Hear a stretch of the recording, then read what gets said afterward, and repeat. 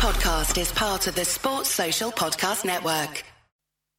In the late 1940s, two international captains are rummaging through their copies of the laws of cricket to find a little-known clause.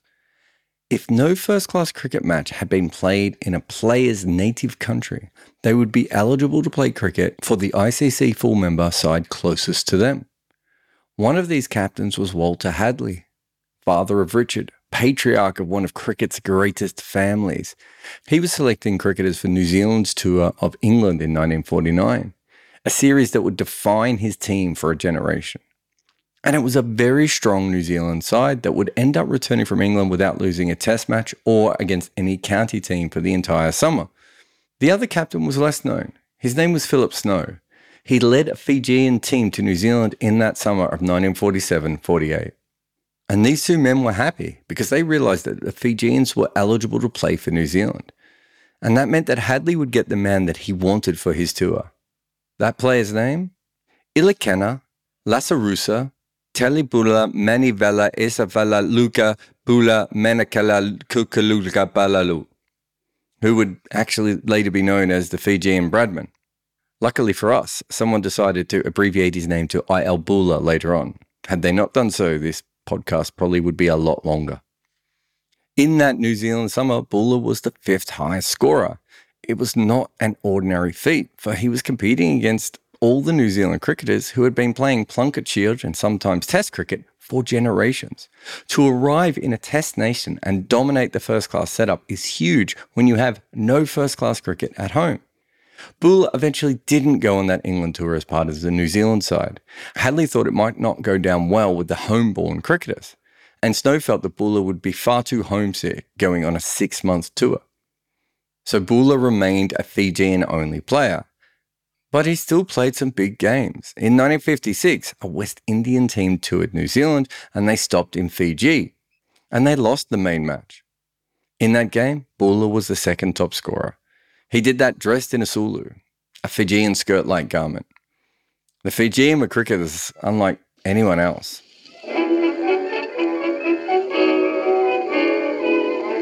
This series of double century is about mischances, the teams that got away.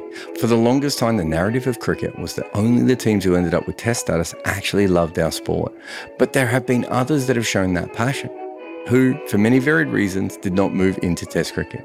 In this episode, it's Fiji, who played a refreshing brand of cricket, way different from the rest of the world, and they beat real teams.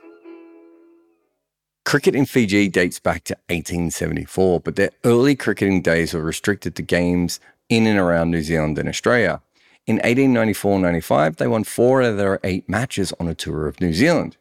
They also toured Australia in 1907-08 for 26 matches. In those, they drew against New South Wales, Victoria, South Australia, Queensland, and 2 Tasmanian teams, and twice against Tasmania. But because they are such a small nation, that remained Fiji's last major foray into international cricket until the 1947-48 tour of New Zealand. That was the I.L. Bula tour. He scored over 1,000 runs in all the matches, and in the first-class matches alone, he'd scored almost 500 at an average of 46. Data on him is difficult to find. Only 9 of his matches were ever given first-class status. In those, he scored 702 runs at over 40 with 200s. Against Waikato, Bula made 77 and 53 not out. He hit 9 sixes in the match. The Waikato Cricket Association presented him with a ball inscribed in silver. They said he hit the ball the hardest they'd ever seen. Fiji then chased 247 in less than a day to beat Wellington, and Bula made 88. Against Walter Hadlee's Canterbury, he made 63 and 120, which was his highest first-class score.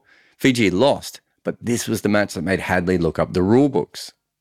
Against Auckland, Fiji found themselves 52 runs behind in the first innings, but Bula and Harry Apted had a great partnership that gave them a lead, and the Fijians actually defended that total. And as good as they were, they also stood out for how they played. As I mentioned before, Bula did most of this batting in a sulu, which was a skirt that would end up just on top of his pads.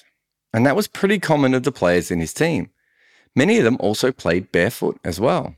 Bula was not what you would call an orthodox batter, and he was from a very unorthodox team. After the games, he would often entertain the crowd with South Sea songs. The Fijians actually became incredibly popular on that tour, and Bula was the most popular among them. Young boys in New Zealand used to hunt him for autographs. It's probably lucky he was using IL Bula for those autographs as well. But his full name, of which I will not try again, actually means returned alive from Nankula Hospital at Laikiba Island in the Lau Group. It was given to him by his grandfather, who spent some time critically ill roughly around the time Bula was born in the same hospital.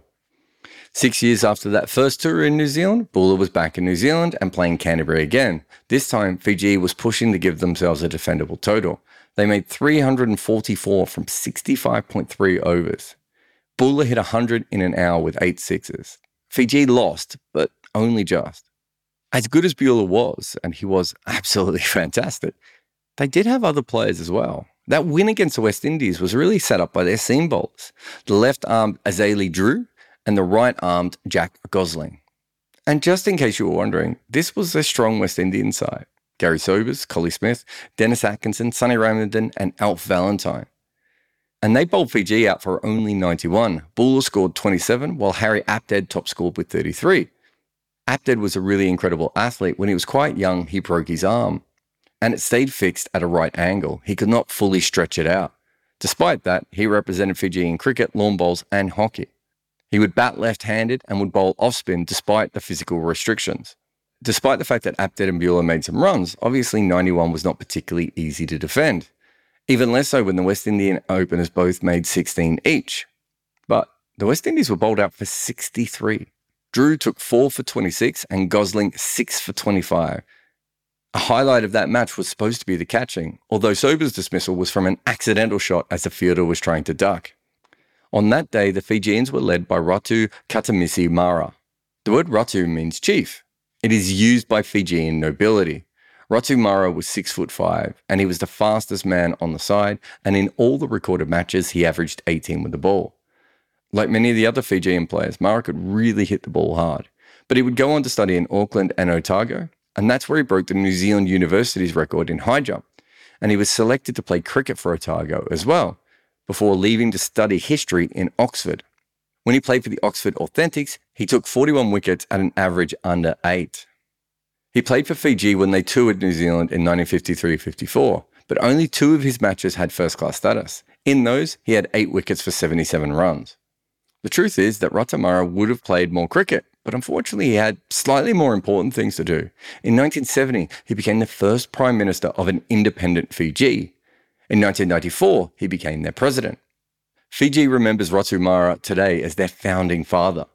That's not something many international cricket captains can claim. And it's worth noting that he wasn't the only one. Ratu Edward Kakabau served as Fiji's deputy prime minister under Ratu Mara. And in that 1947-48 tour of New Zealand, he took 5 for 72 against Otago. Nat Ulaviti scored 200s in New Zealand in 1953-54. He would later go on to play for Auckland and was a top rugby player as well. He also toured Australia with Fiji in 1959-60. He was their captain when they went up against a very strong New South Wales 11 that featured Richie Benaud, Keith Miller, Alan Davidson and Neil Harvey. It was Harry Apted's brother, William, who carried his bat with 70, but Fiji only scored 163. Then Ulaviti went out and took 5 for 28 to dismiss New South Wales for 137. He then declared, giving New South Wales a target of only 86, they would finish up on 52 for 7. The same Drew who had destroyed the West Indies took another 3 for 20 here. The game was technically a draw, but as per the agreement, Fiji won the match on a first innings lead. In that same game, Davison hit a batter on the toes with a Yorker. And by on the toes, I mean literally on the toes. They were shoeless. Newspaper reports suggested that it would have crippled someone batting in steel-cap boots, but the batter in question just continued to play. Bula, Ratu Mara, Harry Apted, Drew, Gosling, Ulaviti all played in the 1940s and 50s, which was undoubtedly the peak of Fijian cricket. But touring teams sometimes halted en route to Australia or New Zealand, even when travelling by air. And when they did, they would play a match or two. In one of those, in 1976-77, Peter Muspratt rocked a full-strength Pakistan on a matting wicket. The Pakistan team had 11 international cricketers, including Intikhab Alam, Zahir Abbas, Javed Miandab, Wasim Raja, and Iqbal Qasim. As far as internationals go, the Fijians only had Aroni Logini-Mose, who had toured New Zealand 23 years earlier. But they also had the medium-pace Muspratt, who was born in Queensland but never played first-class cricket. He took the first 4 wickets and finished up with 8 for 62. Pakistan were bowled out for 221, and the 2-day match would end up in a draw. It's not that Fiji stopped playing after that. They appeared in the early editions of the ICC Trophy. They just didn't have the same success they'd had in their golden era. Neil Maxwell was their last major cricketer, and he migrated to Australia at an early age, scored 100 for the Australia under-19s, played for Canterbury, New South Wales and Victoria, took 7 wickets in a Sheffield Shield final, became the CEO of the Kings 11 Punjab, and is currently Pat Cummins' agent. In between all of this, he took time to play off for Fiji in 3 editions of the ICC Trophy. But Maxwell was more of a one-off, and cricket in Fiji kind of stalled. They're currently in Division 7, and yet cricket in their region is actually doing quite well. Teams like Papua New Guinea and Vanuatu have completely surpassed Fiji, and their golden era is just so long ago now. But there is one player from that time that we haven't mentioned yet, Petiro Kubanavanua. He was a left-handed batter who, again, you're not going to be shocked, hit the ball very hard, but it was his fielding that made him popular. Part of the reason is because he would run very fast in his Sulu, but he had a deadly throwing arm from the deep. Kubunavanua's most iconic fielding moment was actually not involving a cricket ball. It was when he was fielding at square leg in Malaya in a wartime match, and a swallow kept annoying him. So he caught the bird and tucked it away in his Sulu pocket for the rest of the session. But the reason we're mentioning him here is that in 1974, Fiji issued a stamp to celebrate 100 years of cricket for their country. On it was Kubanavanua in a Sulu, barefoot, throwing from the outfield. This was a nation that loved cricket so much, they put fielding on a stamp. In fact, Kubanavanua appeared on a stamp 2 years before Don Bradman would in Australia. I think it's undeniable that cricket is no longer a major part of Fijian culture. But think about that stamp. Ratamara becoming their Prime Minister, President and founder, and I. Al-Bula getting Walter Hadley to check the cricket playing laws to see if he could get him. This was clearly a real cricket nation. The barefoot men and the Sulas liked to hit the ball hard. They loved fielding, and their bowlers could run through the best. They beat the West Indies, challenged the best players of their time, and then they faded away. In cricket, we might never have worked out how to say I. Al-Bula's full name correctly. But from what we know of his cricket, we should certainly remember him and the nation he comes from. Double Century is a podcast on the 99.94 network. You can download our app via the show notes or look for us on social media to see all the podcasts and audio we produce. If you prefer your podcast ad-free, you can support us on Patreon to get that version. You can find the link in the show notes. Double Century on 99.94 is a podcast narrated, produced and co-written by me, Jared Kimber.